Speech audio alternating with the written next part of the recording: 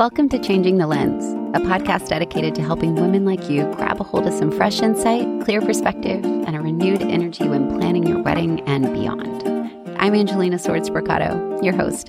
I'm a veteran wedding photographer with more than 500 weddings under my belt, a woman who loves the big city and has made my hometown my home. I'm 20 years into my marriage to my high school sweetheart, Lyle, and we have 4 kiddos. I believe that we can always make a choice to see opportunity over obstacle if we take a breath and allow ourselves to shift our perspective. This is a place where we will hear from experts in the world of weddings, health and wellness, marriage counseling, food and cocktail, stress management, and so much more.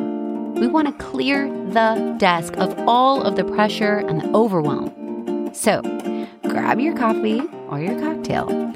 All you have to do here is be willing to listen, see things differently, and believe in the power of changing the lens.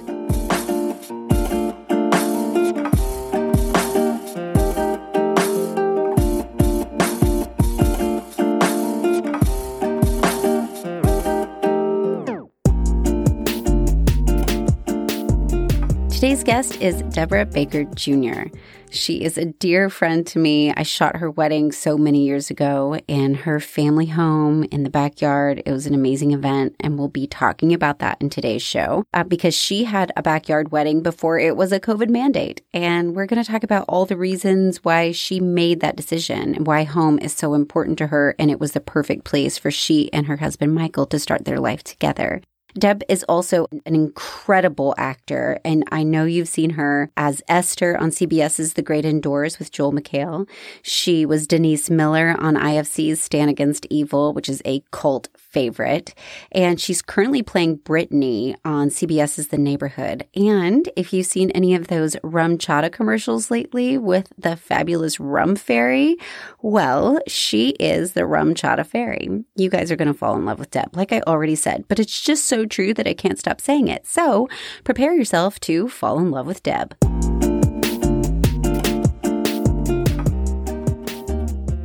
Is your hair rubbing on your mic by chance? I'm hearing like a scratchy little sound. I have it up, but maybe... Oh, that sounded better. Right here? I'm just going to hold it right here then. Oh, yeah. That was like night and day. I think it might have just been like your hair or something might have been rubbing on it. I think it's sitting on my bosom. Oh, the boobs. The boobs. I may not cut that part out if it's okay with you because that's kind of hilarious. That's fine. So, I mean, I've been knowing you now for what, 15 years at least. I think more. Yeah, probably. Let's just say more. But I know we've known each other forever. Except for all the years that we didn't, but it's fine. Right. Nobody's counting those.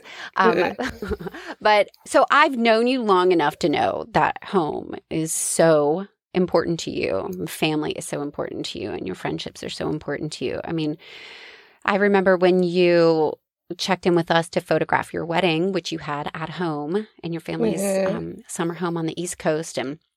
But it wasn't in a traditional fashion. I mean, it was all right there on the lawn, every part of it. And every person that was there and a participant in this day, which is, to me, that was one of my what I came away from your event with was you didn't think of your guests as guests in and of itself. It was more as though everybody was a participant, whether it was a participant in that event, as a member of the wedding party or somebody who was helping out or somebody who was contributing in that way, or just a participant in your life.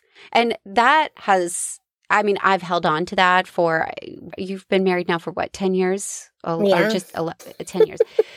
Yeah. So 10 years. So that locked in with me was just how committed you are to that nostalgia and those relationships and connection and every element of that. When you set out to plan your wedding, did you know right away that that was the type of event you were going to craft, or did it all just sort of unfold? Thank goodness for you and Lyle and capturing our day. Thank goodness we have those pictures because we want to surround ourselves with the people that we love. I want to look and I want to see I want to know everybody. I want the people that have made me who I am. I want the people who support me. I want, that's what was really, really important to us. And has always been really important. Who are the people that light us up? Who are the people that I love my friends. Like, I love you and Lyle. Everyone's such a precious gift to me. And I love nurturing those friendships. So like, that was like such a huge part of our wedding for sure. And I love that you came away with that, because that was such a like core part of it. And our friends are lifelong friends. Like, also, I think what's so important about the wedding that you did have is that you chose a backyard wedding at home in this retreat sort of style. I think I've told you that before. It wasn't a requirement for you to do it that way. It was a passion for you to do it that way. Yeah. It was your choice to do it that way. And so about the actual physical location, what makes that home so special to you, why it was without a doubt the place that not only you chose to get married at, but so did your sister. She chose to get married in that same spot, and I got to photograph that one too. Woohoo! Yeah. But, I think hearing your perspective on that is so important, because most weddings that are moving forward, but they're taking a different shape. Like, for example, they're keeping their date. They're not pushing their date, but they are downsizing to meet the mandates, and they're doing it in a different space. For example, backyards or sit-down dinner at home. And at the beginning of that, all you're seeing is the sacrifice, I think, instead of seeing the beauty that can really come from that. And then you ease your way into acceptance. But I would love to hear from you about how that selection, how that choice, not requirement, how that choice was made for you. The most special place for me, and that was my constant that we always came back to. So, and it's such a grounding place for me. And it's such like that part of the world. It just completely grounds me, calms me. Anytime I'm meditating, I'm right there. Yeah. And I don't know if it's because of my family have been there for so long, and it just has like such a warm, beautiful energy of just like lineage. I remember going and visiting venues with my mother, because she was like, I just want you to go and look at other places. Like, I don't know if you really want to get married in the backyard. And I'm like, no, I do.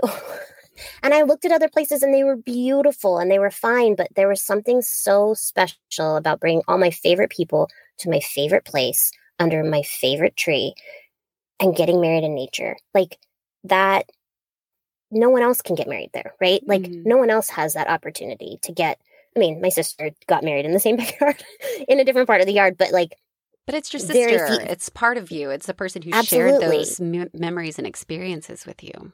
You can go back to that place, and it's a special place that I'm the only person that's gotten married under that tree in our family. Yeah, it's like there's no other physical place that you can go to that's more you than right there.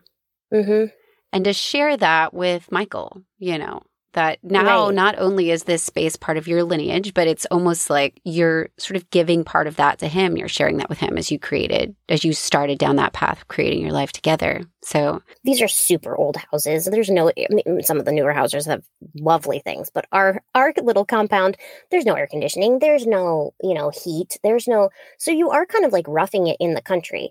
But I think the fact that like the first time Michael and I went to Nunquit together, he was just like, this is such a special place. And it was immediately his grounding place and immediately his favorite place. Of course, we're going to get married there. Of course.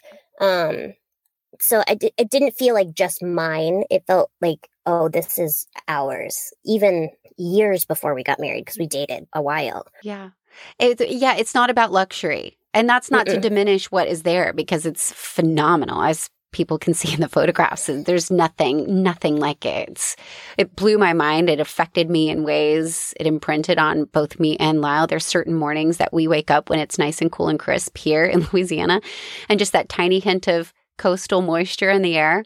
And we have a cup of coffee, and we are right there on the dock at your place, at your family place. So it's affecting. And I think maybe that's the takeaway, that it's not about creating luxury or having to have this home that's so elaborately appointed that, of course, you know, it has all the amenities of a venue. It's not about that, right? It's about the connection. It's about the connection to the people, of course, and the connection to the actual physical land, like the connection to the earth and what's been built there and what's been created there. When you got married, you wore blue shoes and you had like a tea-length dress, right? It was you could see the blue shoes. They weren't covered.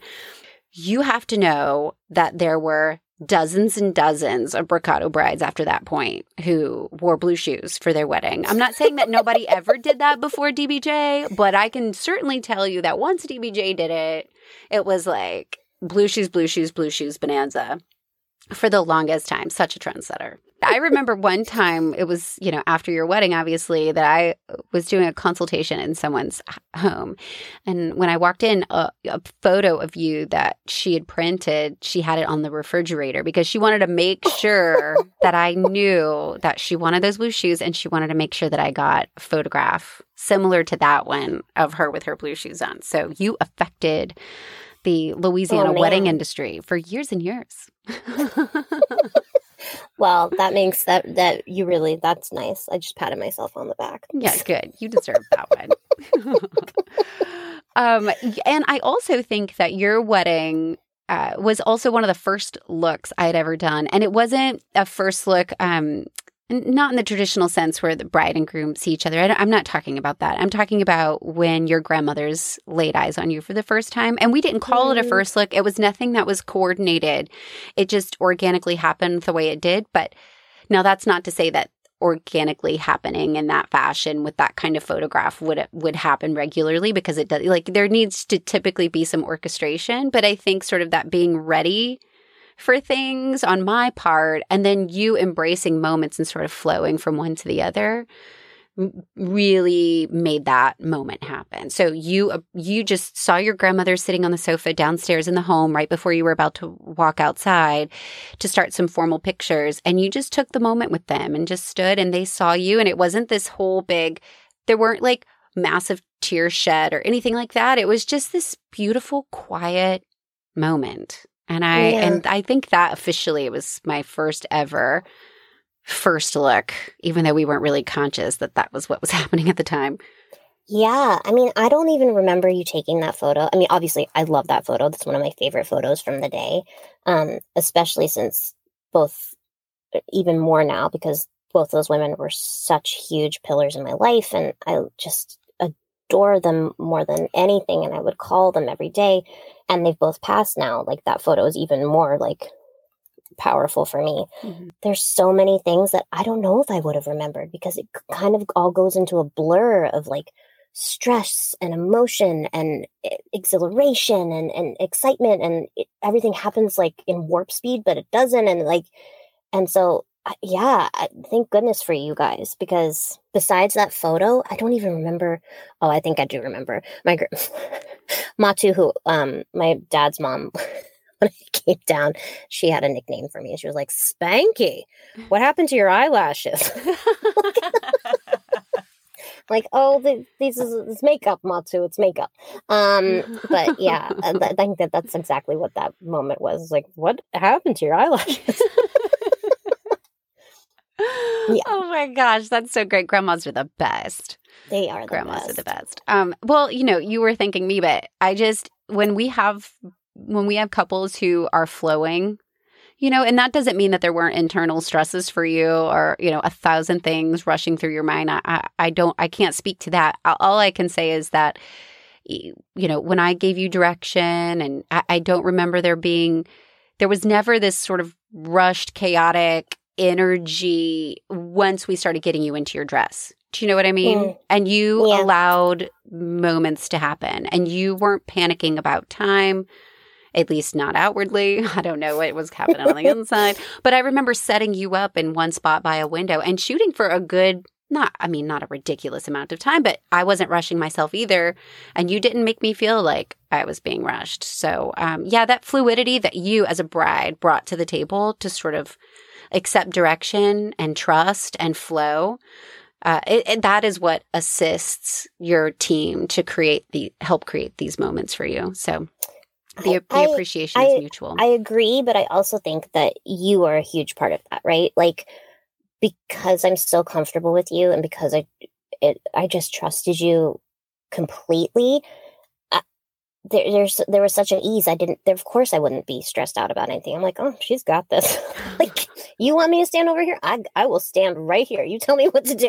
And I don't I think that's part of our friendship. And I think that's also part of just me as a human who makes a living being in front of the camera, and knowing that when you have that fluidity and you have that trust, amazing things happen, when you're working creatively with someone. I think as a creative person, as soon as someone starts putting limitations or starts being super like rigid, yeah, it makes my creativity window close. And I'm just like, oh God, this is so much harder than it needs to be. And I have a vision too. And that's why you hired me.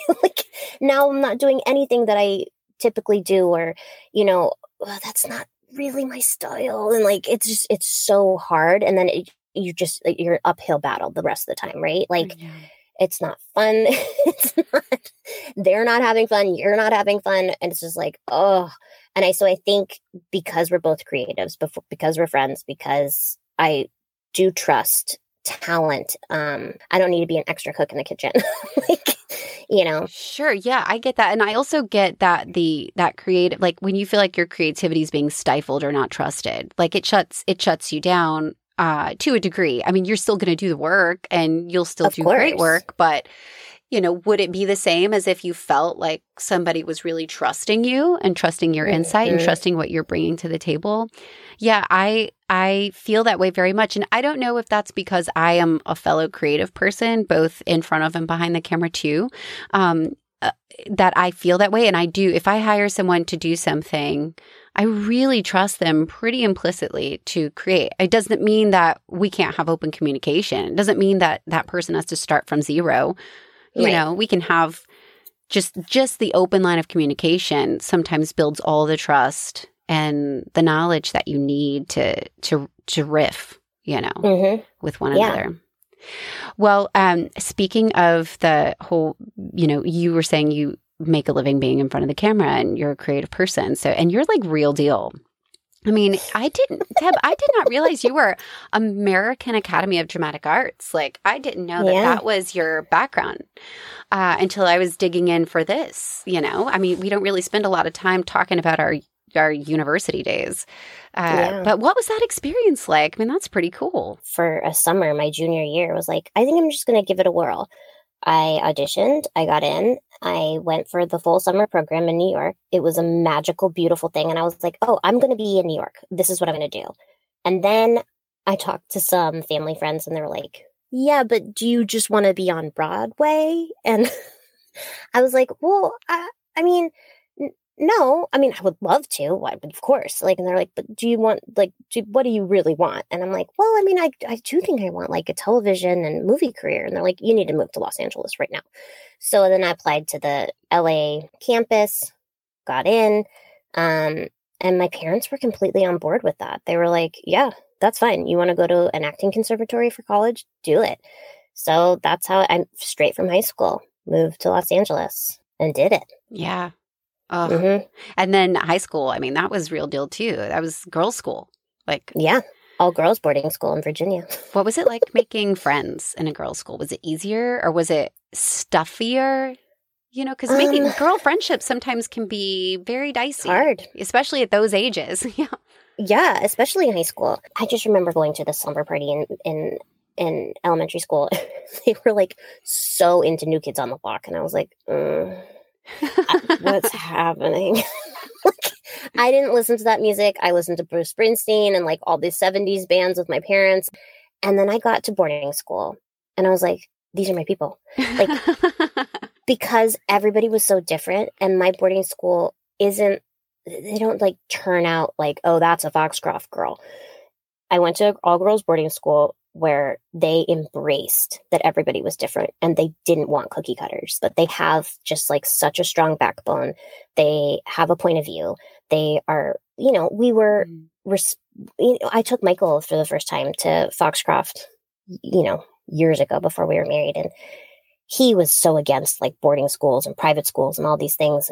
And he sat in a morning assembly with me, and all the girls ran the assembly. And he sat there, and then he looked at me after that, and he was just like, they're all so well-spoken. Yeah. Assertive. Confident. I get it. Was there bickering? Was there like stupid girl, teenager stuff? Of course. But I became who I am because of that school. Those are such informative years. And to be able to be encouraged to just be you and do, what are you passionate about? What is your goal? Let's nurture you in that direction, And I was so lucky. Like, what an experience. I only had 25 girls in my class. Yeah. Like, you're not overlooked. Everybody has a voice. Everybody can do their thing and they're appreciated for it. Like, I went to an all-girls boarding school that like thrives in horseback riding. I didn't ride a horse.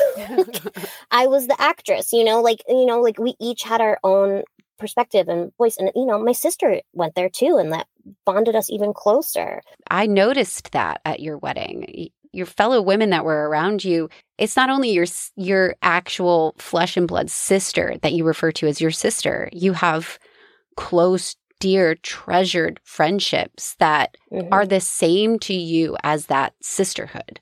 Like they are so precious and treasured.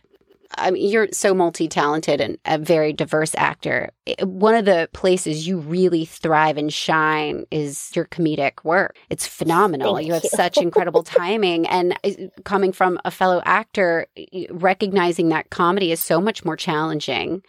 It's so nuanced and it's so subtle. And it's such a beautiful, beautiful realm of performance. And within that world is your improv. Because you don't base your and oftentimes I think comedic work has a tendency to be like this, where especially if you feel trusted or if you're on a set where they are very trusting of their actors, they'll let you rip, they'll let you improv. But additionally, you're part of an improv group, aren't you? Yeah, well, I went to the Upright Citizens Brigade, UCB. I just think that improv, specifically the skill set that it requires, it's something that I think most people should be trained in so many different professions. I think so too. And it's so interesting because there were people that were in my classes that were lawyers or like chefs. And they were just like, we've always just really wanted to try. And, my X, Y, or Z person that's helping me in my life said, you should probably take some improv classes. Because I do think it gives you a different tool set than you're used to, especially for writers, being able to think and riff and add to is really important. A ton of writers take improv classes who have want no business being in front of a camera, but love writing on their feet. It's such a tool and muscle you have to really work. Yeah.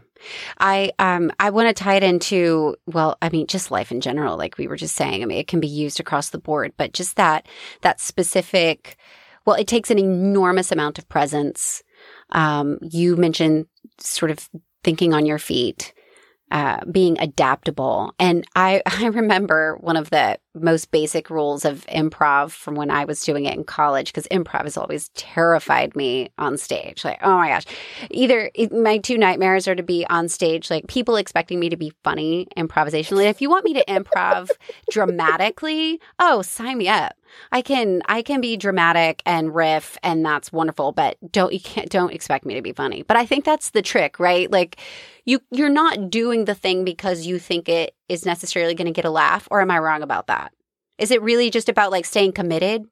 Well, the way I was trained, UCB, you're not looking for the laugh. You're looking for the truth, and you're looking for the how do I support this person, and how do I, yes and, right? Like, I'm not going to start a scene and someone's like, right, oh my God, your hair's on fire, or, whatever. And me being the scene partner being like, no, it's not. What are you talking about? My hair's made out of water. Like, that we're not going to get anywhere.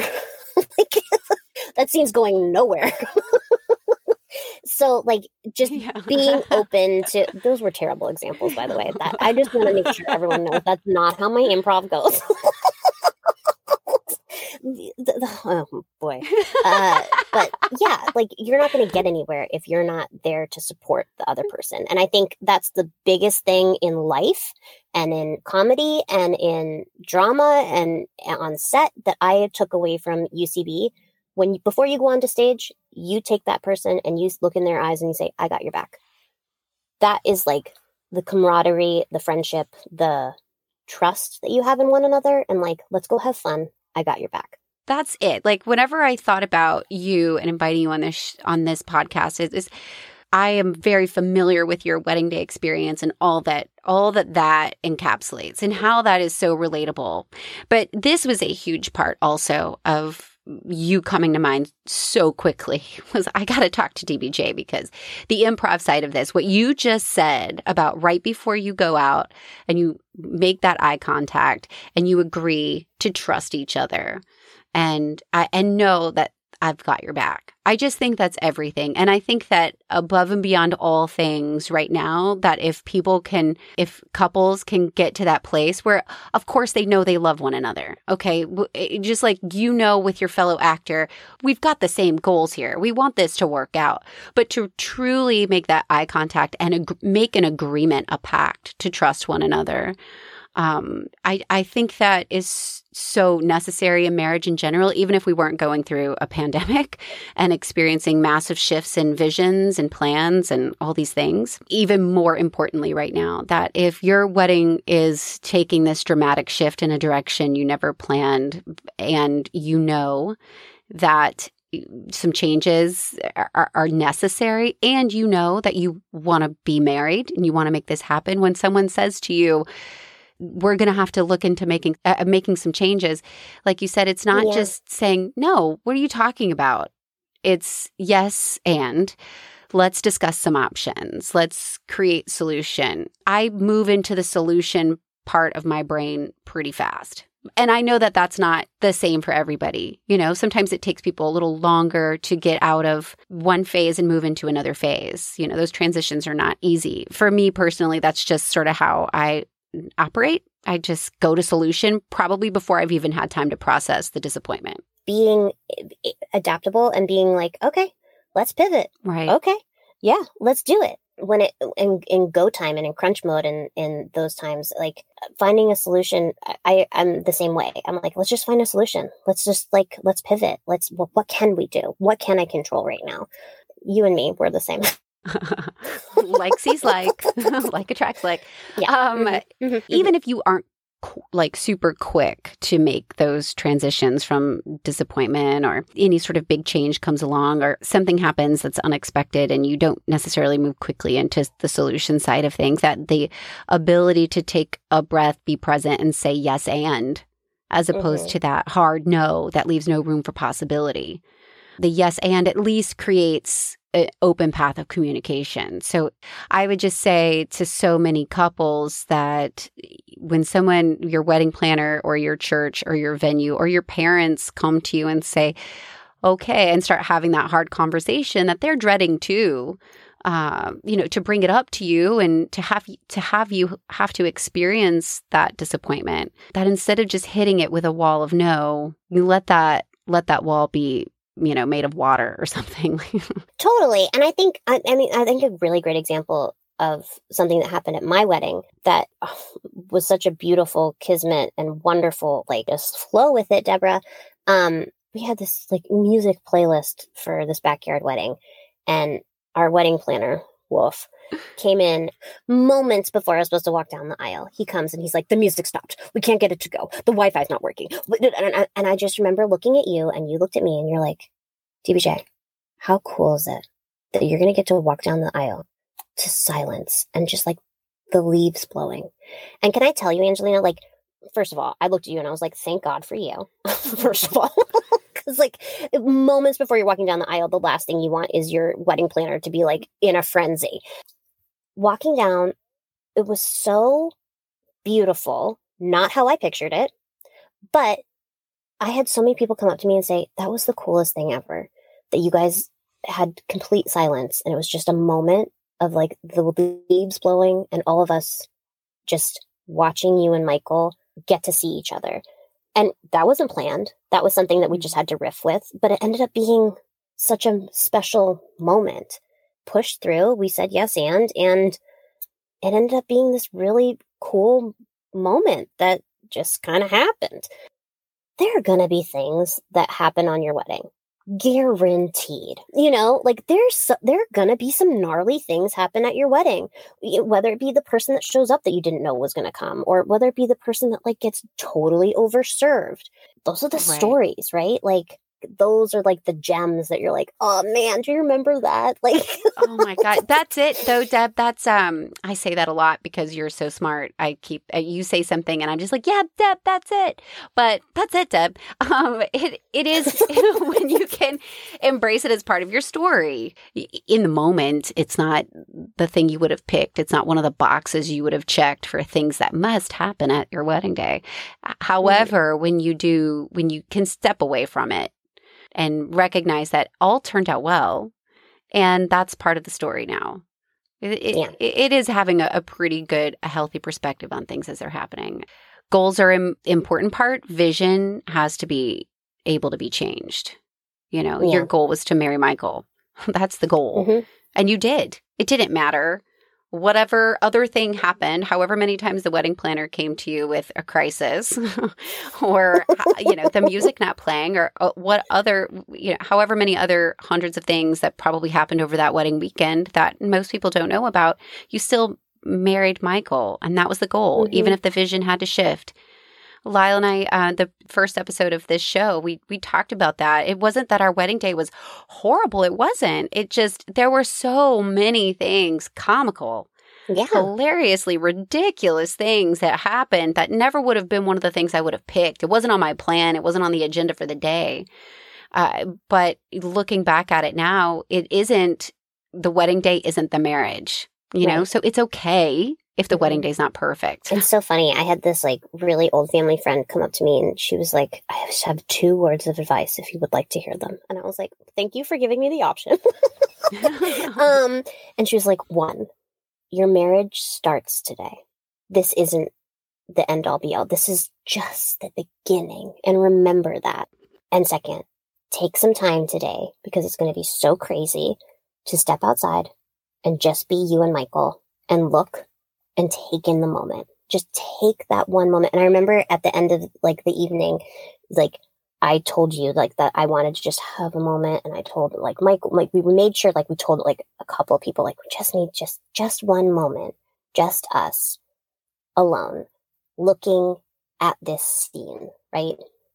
Whatever it is, whether it's your big party, whether it's your small gathering, whether it's your, you know, house with the lights on and some candles and all of your friends on Zoom, like taking that moment and genuinely just being like, wow, this isn't ever going to happen again.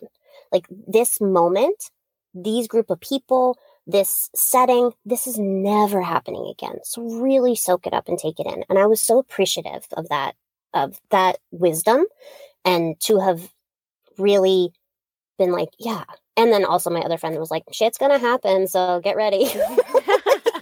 Be ready because it's not going to go the way you want it to. And all those things happen. And it's taking the mental picture, but it's more importantly, I think it's letting it all just register emotionally. And being present, right? Because it's so easy to not be present on the day and just sort of just get whisked away with the flow of things. Just taking a moment to just really be there was just so important. Yeah, it is. Well, thank you, Deb. I'm just so grateful that you shared your time. It'll have a tremendous amount of impact on so many brides who are working through this and trying really hard to be present and trying really hard to be adaptable and also managing that disappointment. You know, you can't just shut it off, but it is important to manage and to remember the ands, the yes ands, as opposed to the wall of no. Yeah. It's really hard to bust through that wall of no sometimes. I know. So thank you so much, Deb. I love you with all of my heart. I'm actually wearing my Harvard sweatshirt that I bought. I did not go to Harvard. I'm not. No, that's okay, like that, but you went there. Like, you saw it, you touched it. That's fine. Buy the sweater. I was there for your sister's wedding, for Amelia's wedding, and we had the kids with us, and we went to Cambridge and just like hung out on campus and bought myself a sweatshirt. And now people ask me every once, "Oh, did you go?" Well, it depends on what you mean by go. I mean, yeah, physically I was there. On campus. I was. This sweatshirt came from there. So it counts. 100%. Yeah, so I wore it today for our interview, and I'll meet you on the Peloton soon. Yes, ma'am. Thank you so much for having me on, and you're so wonderful, and this is so awesome, and I'm so proud of you. You're such a beautiful human, and I'm so glad that so many brides have you by their side, because, man, my wedding day would have been so different without you. So I'm so appreciative of you. Thank you for trusting me. Yeah, Thank you for trusting me. Of course. All right. I love you, DBJ. I love you. All right. We'll talk soon. Okay. Bye. Bye. You've been listening to Changing the Lens podcast. Be sure to follow us on Instagram at Changing the Lens podcast. And for show notes and up-to-date goodies, visit our website, changingthelenspodcast.com. And last but not least, be sure to subscribe, rate, and review this show on Apple Podcasts or Spotify. We're a brand new show, y'all, so all of those actions make such a difference and help this show reach other people like you. And guys, we want to hear from you. If you have a topic you'd like to hear more about or a guest you think that would be great, send us that info on our website. Just go to www.changingthelenspodcast.com. See you next time.